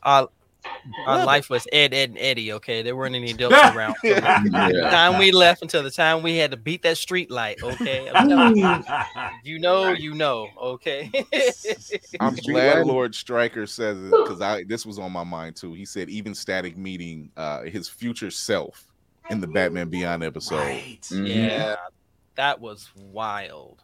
Yeah, that was wild. Just good writing. Well. Had I not been in a recording booth with Billy West before that, I don't know if I could have done that episode. I'm gonna play 3 characters talking to themselves. The level of talent, but see, it speaks to your talent. It speaks to your level of talent. You are obviously all over the con circuit. Yes. With a lot of security. A lot of security. A lot of security. Except for that day when you and me first met, and I was just like, "Wait, he's by himself? It's like 2 people in front of him." I'm getting this out of the way now. Take those moments when you can get them. Oh, I'm getting this out of the way now. That walking, just being in the con space, and people of different generations recognizing you, either from Mad TV or recognizing you from any of the voice jobs you've done. And you speak with the passion because these characters, you know, they're you know, and we recognize these characters as you. We're just like, we read Static when it first came out, and we supported the books and we supported the cartoons. So we were just like, wow, they really did this time. And when you're in the con circuit and you see fans of different ages, and how does that make you feel when you recognize that? Being at the con is always so much fun. Because when you do this, you know, work on camera, on mic, there ain't no audience. You know, so, you know, and I started out, you know, in high school doing theater, and then you feel the energy of the people you're performing for. And that's what I love most about cons, is it allows me to feel the energy of the people I have performed for, you know, after the fact. It's basically like getting applause one person at a time, you know, just in dialogue. Right. And that is a wonderful thing. It's a lot of fun, especially because, you know, I'm a nerd. And, you know, I always bring my sketchbook. And, you know, sometimes, usually if there ain't no line at my table, that's when I'm gonna jump out and head to Artist Alley and try to get some Batman drawings from, you know, amazing, you know, creators. Oh my goodness, that just spoke to my spirit animal, because I go to San Diego every year, and I have friends that I've been blessed to meet over the years in Artist Alley. So I got my sketchbook. And I look left to the right. Excuse me. Hi, how are you? Oh my gosh, I think your stuff is amazing. Can you get? I love it. Although sometimes I get too nerded out. Is there such thing? Well, you know, to ask for something, you got to have a certain level of comfort. Mm-hmm. But when in your head you're just going, The fact that you are us at your level is just great. So what I'm hearing from the crew is if we can get Amon Villani on, we might be nailing everything. But like when I met, you know, Neil Adams. Oh yeah. I've had actually who was to me, because Batman was my, you know, biggest DC character, and to me, you know, Neil's artwork and Kevin's voice are what helped make the character not just campy anymore, but the real Batman from 1939, that cool, you know, powerful human hero. So when I met Neil, I was so excited, although I did try to make a connection. I went up to him and said, Mr. Adams, my name's Phil LaMarr. I really wanted to come and say hi to you because I wanted to say thank you, because you created a character that wound up leading to me getting a job. So thank you. And then he told me stories about all of the hurdles they had to go through to get a black character into comic books back then. They fought him over the name. Like John Stewart. What, shouldn't you give him more something like Leroy Washington? Oh boy. They fought with him over the color of the skin. Neil, we think you put the wrong color in here. We usually make these characters sort of an off gray. It's like, no, he's brown. Deal with it. You hear those stories. You know, I heard a lot of those stories, not just from Neil. I heard it from Don McGregor when he was doing Black Panther. You know, and we hear those stories. Like he fought for the issues where he fought the KKK. They were like, "Oh, you can't do that." And he was just like, "Watch me," you know, and the artist that he had that he was working with. So yeah, I've heard a lot of those stories. They're not well told stories, which is why read banned books, find the history yourself, because a lot of times they won't tell it to you. So it's something amazing. Yeah, so, no, those stories don't get told often, because back in those old days, you know, since those, you know, people pushing against this creativity weren't using the N-word, you know, that wasn't considered racism back then. It's like, well, if he's not, or now, Well, now that we have the term microaggression, we have a broader scale. And the fact that they were doing this to white people. You know, they felt why does it have to be? I mean, even now we see it now. They're raving over Deadpool, but I'm like, well, She-Hulk did the same thing. What's the problem? Exactly. What are you talking about? What are you talking about? He's been doing it for so long. And she did it first. So what's the issue? You know, what's the problem? BZ has a question. He says, does Phil have any future intention of producing his own content? Oh, thank you, BZ. I'm glad you brought that up. You hear that gasp? Inhale. I was like, oh, glad you brought that up. Oh, here at Blurred's Eye View, anything can happen, and it's always the good stuff. Well, because you know, several times, you know, along this talk, I've said, no, I'm not the one responsible. I'm just a third of the character. But the truth of it is, there is an animated show that I am trying to develop as a writer, producer, and actor. It's funny you say that. Yes, there's a web comic called Goblins: Life Through Their Eyes, which is set in the D&D world, but telling the story from the perspective of low-level monsters. Oh my gosh, I love this. You know what? It's funny you say that, because we are also the news core team for Blurred Station, which is a up-and-coming streaming service. And we have a lot of POC-related content. and something like that. I'm going to get you in touch with Kevin. Oh, I'm going to get you in touch with Kevin. We're going to talk. We might have a home. We might have a home if you feel comfortable. I would love to be an associate producer on a show like that, but you know, I'm with Blur Station too. So I mean, you know, if it happens, it happens. If it doesn't, you know, hey, good to meet you. Yeah, because we're all in certain. So here's the thing. Did you get we're the News Corps team?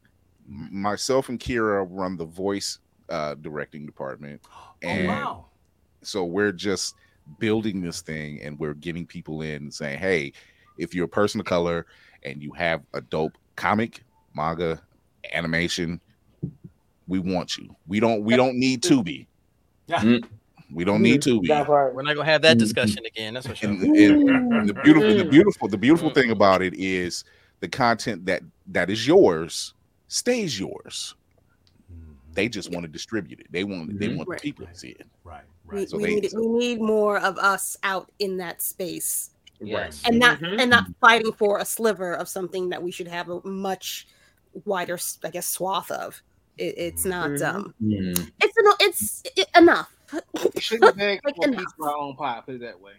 We should have our own damn bakery. Yeah.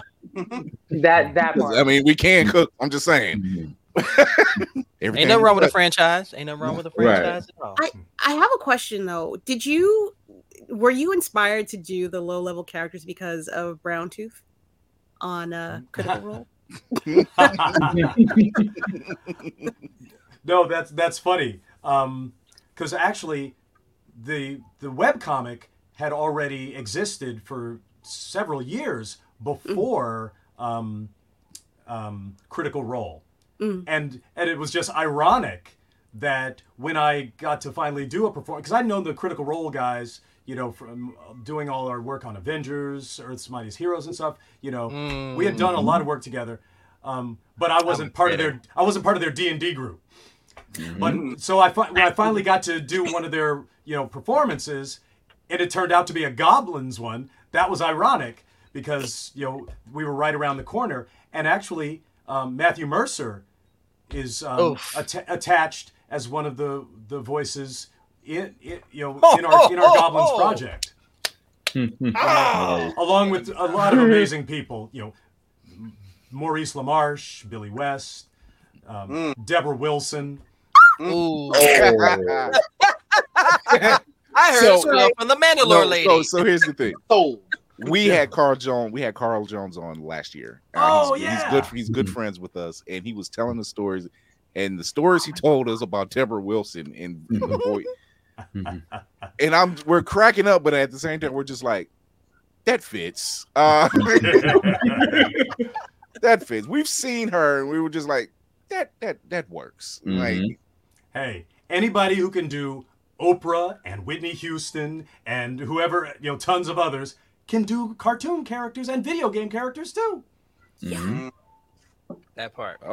She can. What's Trey Trey Mosley. saying? I'm in the process of coordinating a VO conference retreat in Vegas for people of color. This is my open invitation to ask you to be our keynote speaker. We're in the infiltrate the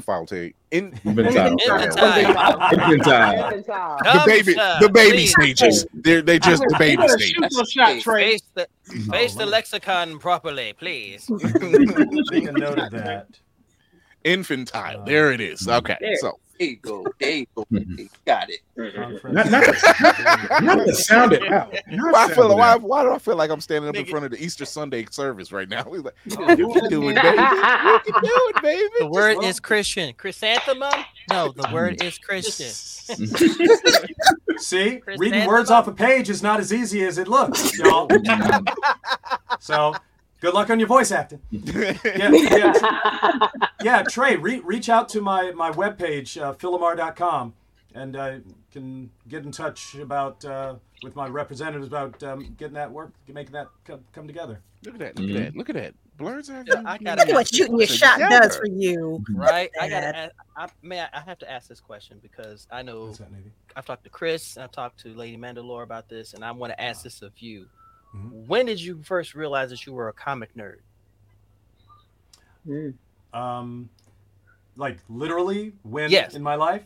Yes. Probably the summer I was probably what, 10, that I spent a summer visiting my cousins in Kansas City, and they all looked at me funny. You say that's the napkin. Why you all sitting in the corner reading? Dude, we outside playing. But my aunt, you know, supported me. She's like, no, Phil, I put a chair over in the corner for you. And I gave you some markers if you wanted to do some drawings. See, his is just mirrored my life. He literally, I was 9 when I discovered it. So yeah, I completely understand that. But And aunties for the win. Yeah, Everywhere. right. Facts. Matter of fact, Always. like there's, I can attribute mine to 3 women in my life: my mother, my grandmother, and my great grandmother. Same. And they when I say watching Zorro, Smokey and the Bandit, introduced me to Star Wars, Superman, and then by the time I was 11, being introduced to Black Panther, like they were just like, moral code is in his blood at this point. Y'all know my Black Panther story, so we ain't gonna rehash that. It's like we'll let him live. This one's okay. He'll be fine. But I appreciate seeing stuff like that. So that's really great. Well, I got to ask this question just because from a video game standpoint, you voiced. We're not even gonna go down the list. Let's just say it's a lot. But the one that's always stuck out to me, which we were in Metal Gear, you actually played the character of Vamp. Right. Number one, I loved how you played him. You made me want to hate him. You made me want to hate the character, which is great. But how did you actually, because of a franchise like that, how did you come into that role as far as being Vamp and just coming up with that idea with just the voice, the mannerisms? Because I was just curious because I was like, Bill did this, and I'm like, that's impressive as hell. So I'm just asking you, just what was your perspective on that? Well, actually, that was part fandom and part lucky. Because I played Metal Gear 1 and loved it. You know, to me, back then, it was the most cinematic video game. Yeah. And, you know, with that whole stealth thing, it was one of the few video games you couldn't win just by hitting your button, hitting a button, hitting a button, hitting a button. You know, you actually had to think, right, and you know, act out the story. So I was blown away by how great the game was.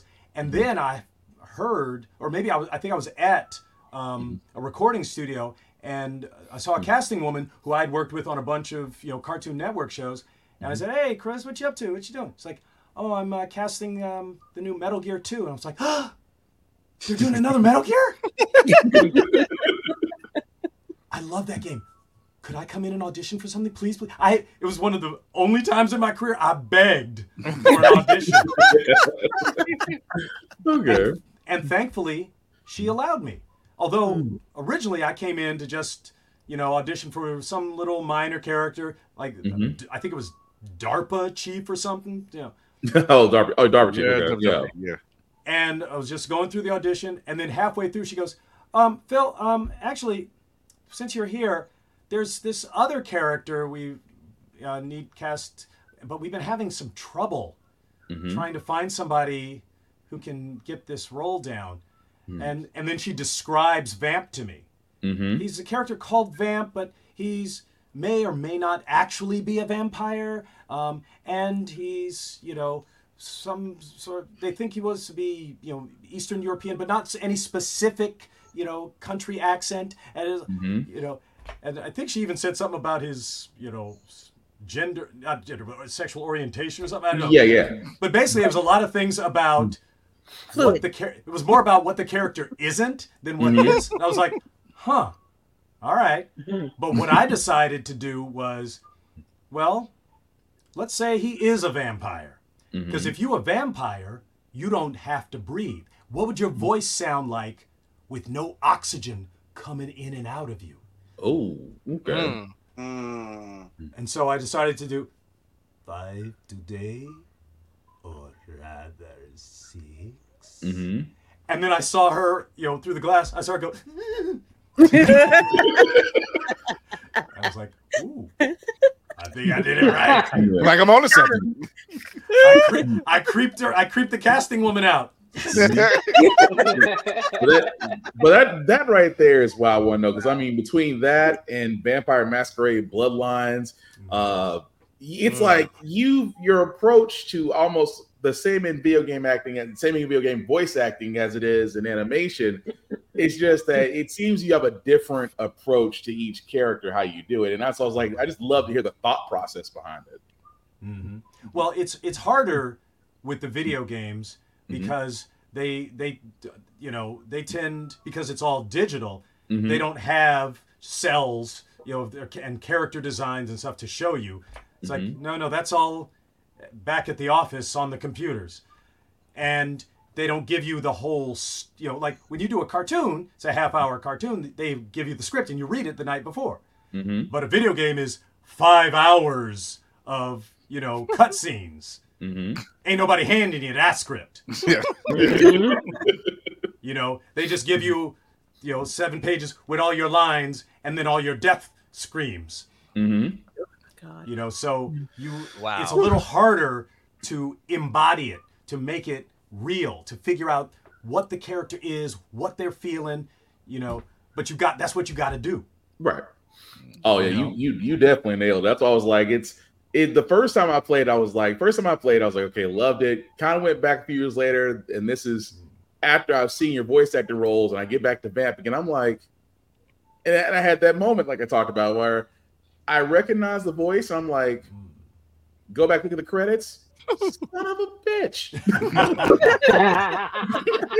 and I thought it was just me because I'm like, I know that voice. I know that voice. Now I gotta know. And my wife like, why are you reading the credits? Stop. But it's so like I said, not to go into like I said, you have a long history of video game credits that I'll be here all night talking about them. But that one and Volgrim from Darksiders, those were my 2 favorite voices that you did in video games. And Volgrim, I don't know how you came up with that. That was the voice you pulled for Volgrim. It's like it's almost like and again, it's like taking a mix between the snake from Jungle Book and putting Iago from Aladdin together and just making it seamless. And I'm like, that's impressive as hell. Well, it's funny you say that, Blake Spartan, because sometimes, in my head, I'll either draw a voice from a person in my life, who I feel is similar to this character, like in Futurama, there's a character Robot Preacher that is completely taken from an actual preacher friend of my minister, another aunt of mine who's a minister. She's hanging out with this preacher who was basically like a cartoon version of a preacher. He's a big round dude. He's like one circle for his body, one circle for his head. and really, Reverend JC, really? you trying to get higher? But I felt if they're gonna be a preacher, it should sound like a real preacher. That's Southern Baptist, right? But sometimes you reach into the energy of another performer, Like I've told this story many times. Going into audition for Jon Stewart in Justice League, the person who auditioned right in front of me was Dennis Haysbert. Oh, wow. And I was like, wow, wait a holy minute. shit. Wow. He looked like the human version of the cartoon character. The president was in front of him, ladies and gentlemen. Because Dennis is huge, I mean, if Dennis was wearing green, he would have looked like the live action version. But Dennis also has a really deep, powerful voice. And I was like, yeah, well, he looked like the character. The character should sound like him. So I went in and did my version of a Dennis Haysbert voice. And for Vulgrim, there was something about the character. Looking at it, I thought, you know what? I'm lucky I got this. Because this seems like a role that Mark Hamill would kill. So I'm like, ooh, maybe he would sound a little bit like Mark's Joker voice. So so I began to do something in that realm. Yeah, and they agreed. They said, okay, we like that for Vulgrim. Like, wow. Oh, I'm still tripping over the fact that good thing Mark Hamill isn't behind me. Right. I'm still tripping over the fact you had the president. You had the president in front of you. Yeah, president in front. Yep. Like I said, he had the president. You said Dennis Haysbert. I'm like, yo, wait, what? So, before we get out of here, we're gonna do our sign up. I know it's hard. Robert Nugent, the ship only carries so much fuel. I can't do anything. Fine, jettison me. I don't care. I've got memories. Just jettison me if you need to. I have so many other questions. That's part of all the questions. Go ahead. Ask another question. What's that? Sorry. Okay. I was joking, but you know, if I can think of one, now typical Nick. Okay. Let me cook. All right, bruh. Okay, if I may, for a moment, if I can speak to Mr. Stewart for a second, as we all know, I'm a big hater of Guy Gardner. And you know, well, Nix, who is not? Probably the only person who doesn't hate Guy Gardner is probably his hairdresser. Yeah, I'm a big hater of Guy Gardner. So I just want to know for you, who is your most favorite to least favorite Lantern to work with?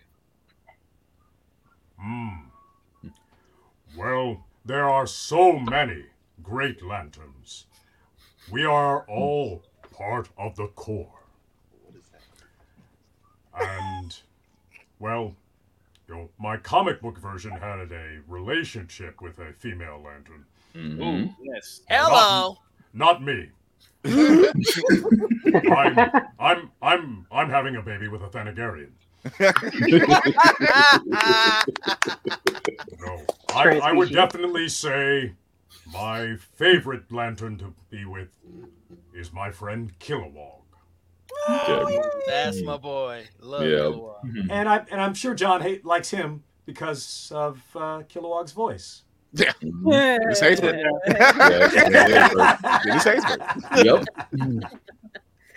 He's like, oh, you got that one, but at least I still got it.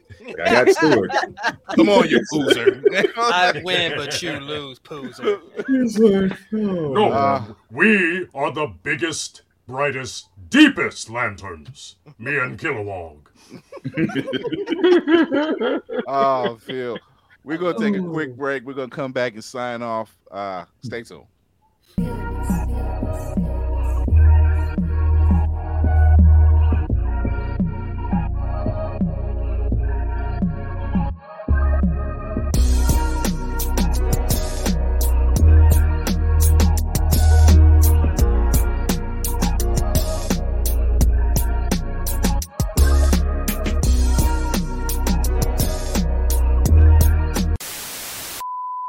What's happening? Hair longer, money ain't, so pay attention.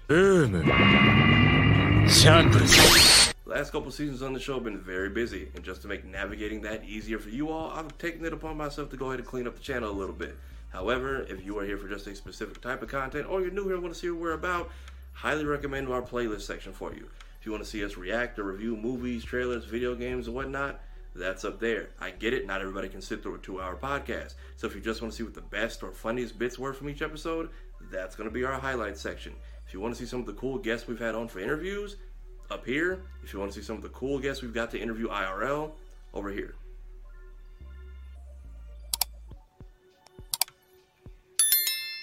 Also, yes, please do all 3 of those. Now, if you'll excuse me, still looking for answers on that.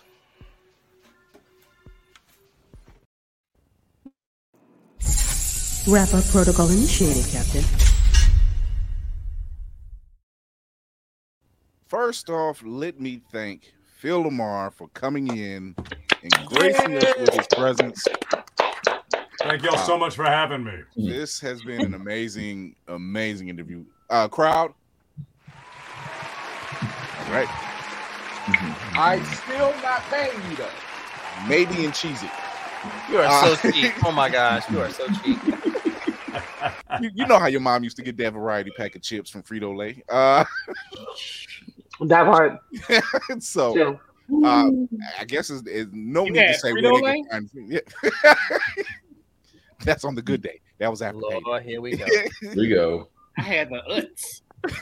Not the Utz. It's about to go sideways. Sleep on Utz now. Utz. Hey, not gonna lie, Utz is good.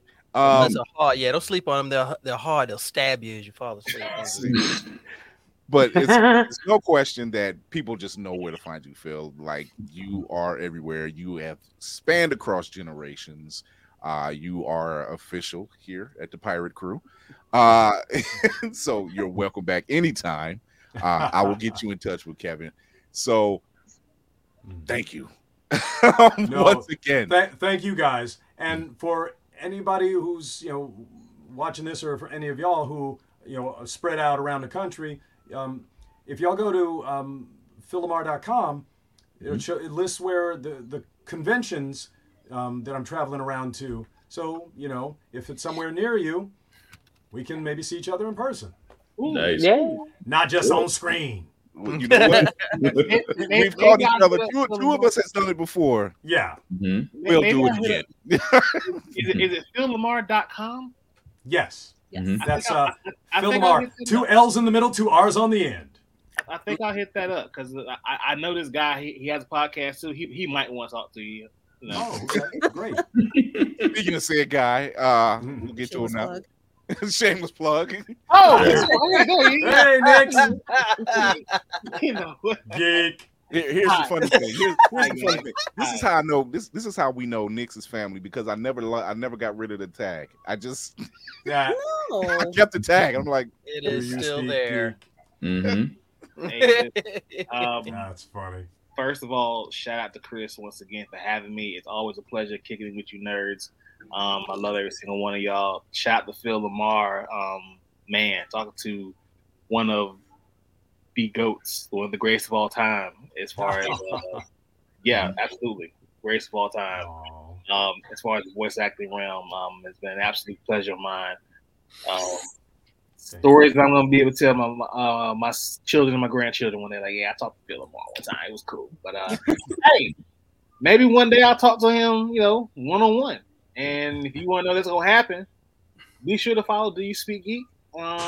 Keep in mind, Do You Speak Media is coming soon. DoYouSpeakGeekMedia.com is coming soon. It's a place for Do You Speak Geek.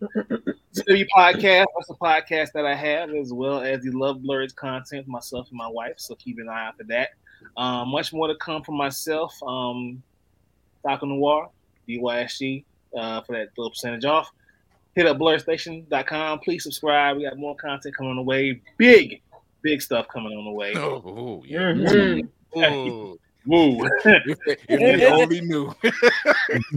And also, coming in August, there's a con that I'm actually a part of the planning committee on, AtlanticComicCon.com. So hit that up. Myself, Duran Flood, Greg Burnham. I'm not officially like one of the top guys, but I'm somewhere like right down here. So it's close enough. Right. Close enough. Why you lying? I'm in the room.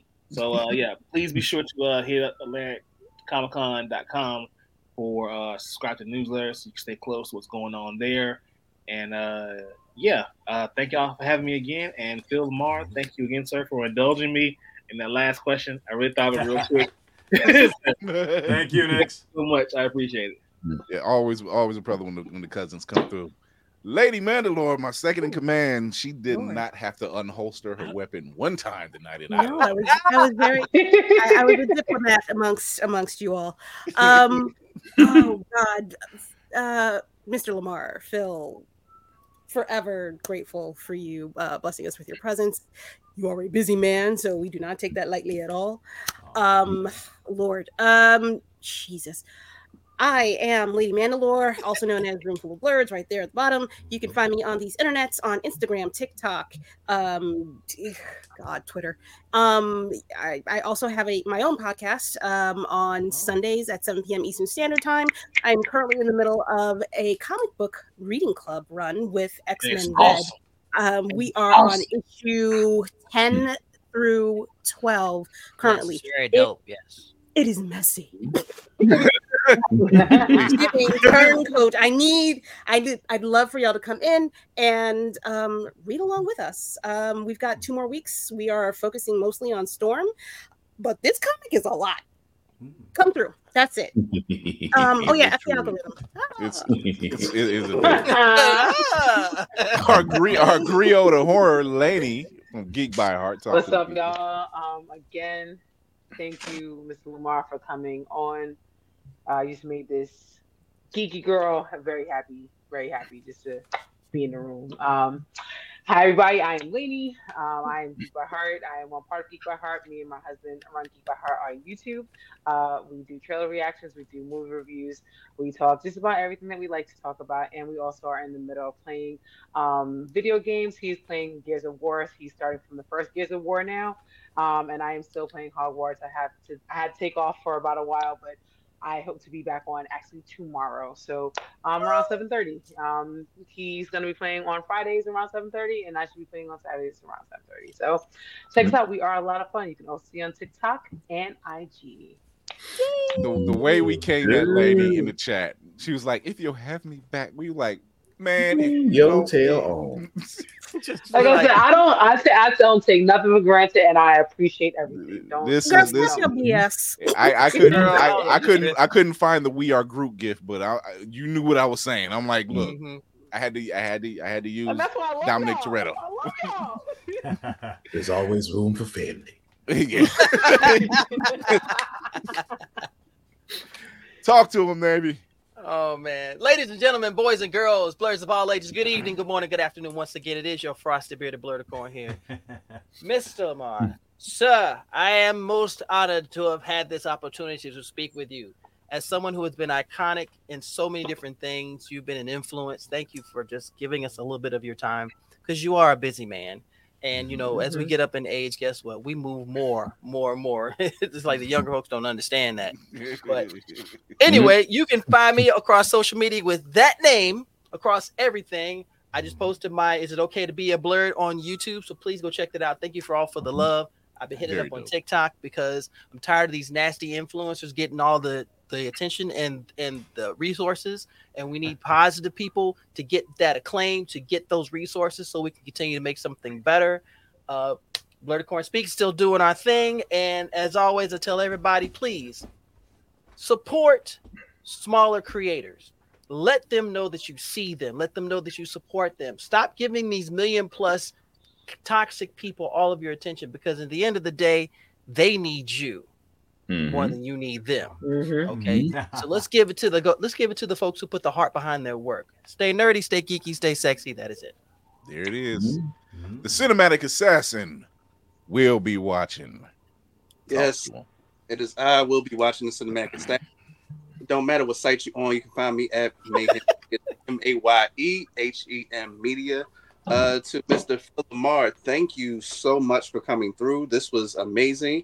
You are a GOAT. You're an icon. You are on the Mount Rushmore of voice acting. That part.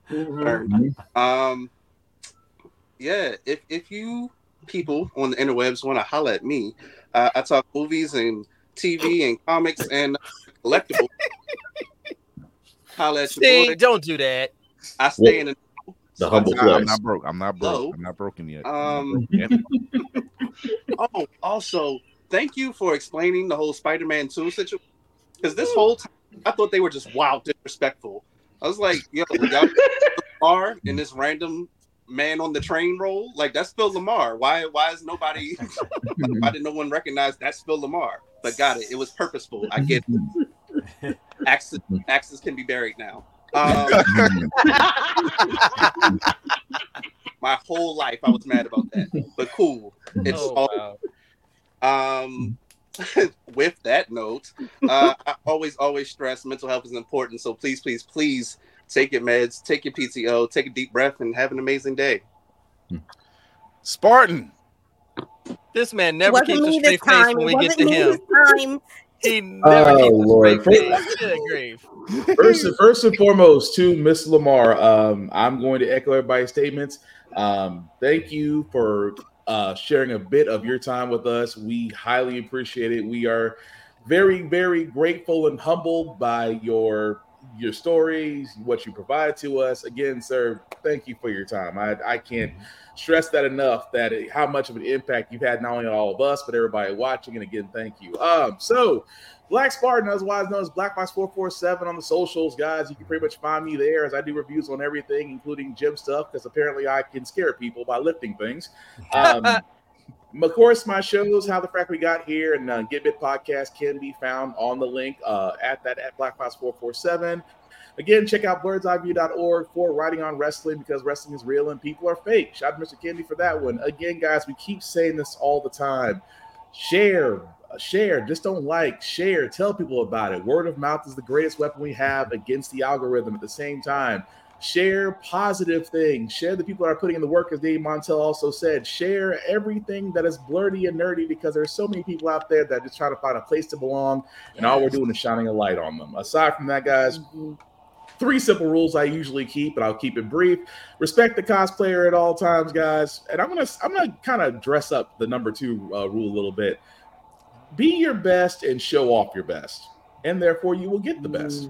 I'll keep it simple. That and number 3 rule is the same rule I have for myself as well as everybody else, guys. In the world right now that we're living in, simply put, be nice, be kind, don't be a dick, and we'll all be cool. Lovely. Love it. Hello, everybody. It is your man on the wall, Chris Fury. Thank you to Phil LaMarr once again for stopping through, giving us some time. Thank you to this crew. One of the best dope crews I ever had in my life. I'm glad we kept everybody entertained. We glad we kept everybody educated, and I'm glad we kept everybody encouraged. And guess what? That is Blurred's Eye View's tagline. Look how I made that happen. Anyway, show off. You can catch us Tuesdays and Thursdays, 8 p.m. Eastern on YouTube, Twitch, and IG live, 8 p.m. Eastern. You can also check us out everywhere you listen to your podcasts, including iHeartRadio, Spotify, Apple, and on the Be On Air network. You can also watch us. You can also watch us on Roku, where always press record TV. Go to Roku, it's completely free. Alwayspressrecord.com. Go to APR TV. You'll patch all our past episodes. I think they have all the past 10 seasons so far. So, and like Tafari said, we're 290 hours away from monetization. Nice. Y'all know what to do. Right. Run it. You can do it. Y'all know what to do. Talk to the people. Chris. Tell your aunt. Tell your friends. Thank you all. Thank you for having me. Thank you, Phil, for coming through once again. And thank you for the sweet bird flight on this wonderful blood night. Let's go. That wasn't planned. We never planned these things. We never planned these things. Can I take that one? The man with 1,000 voices. For real. That part. That. I'm gonna have to change the title of the show now. But we're out of here. Remember to educate yourself and others, entertain yourself and others, and most of all, encourage yourself and others. Thank you to Phil LaMarr once again. Thank you to this crew. Thank you to you out there watching us and listening to us. Leave a review, like, share, subscribe. All those numbers, get those numbers up. Watch it. Play it in the background. Pitch the ball off. Until then, we're out of here.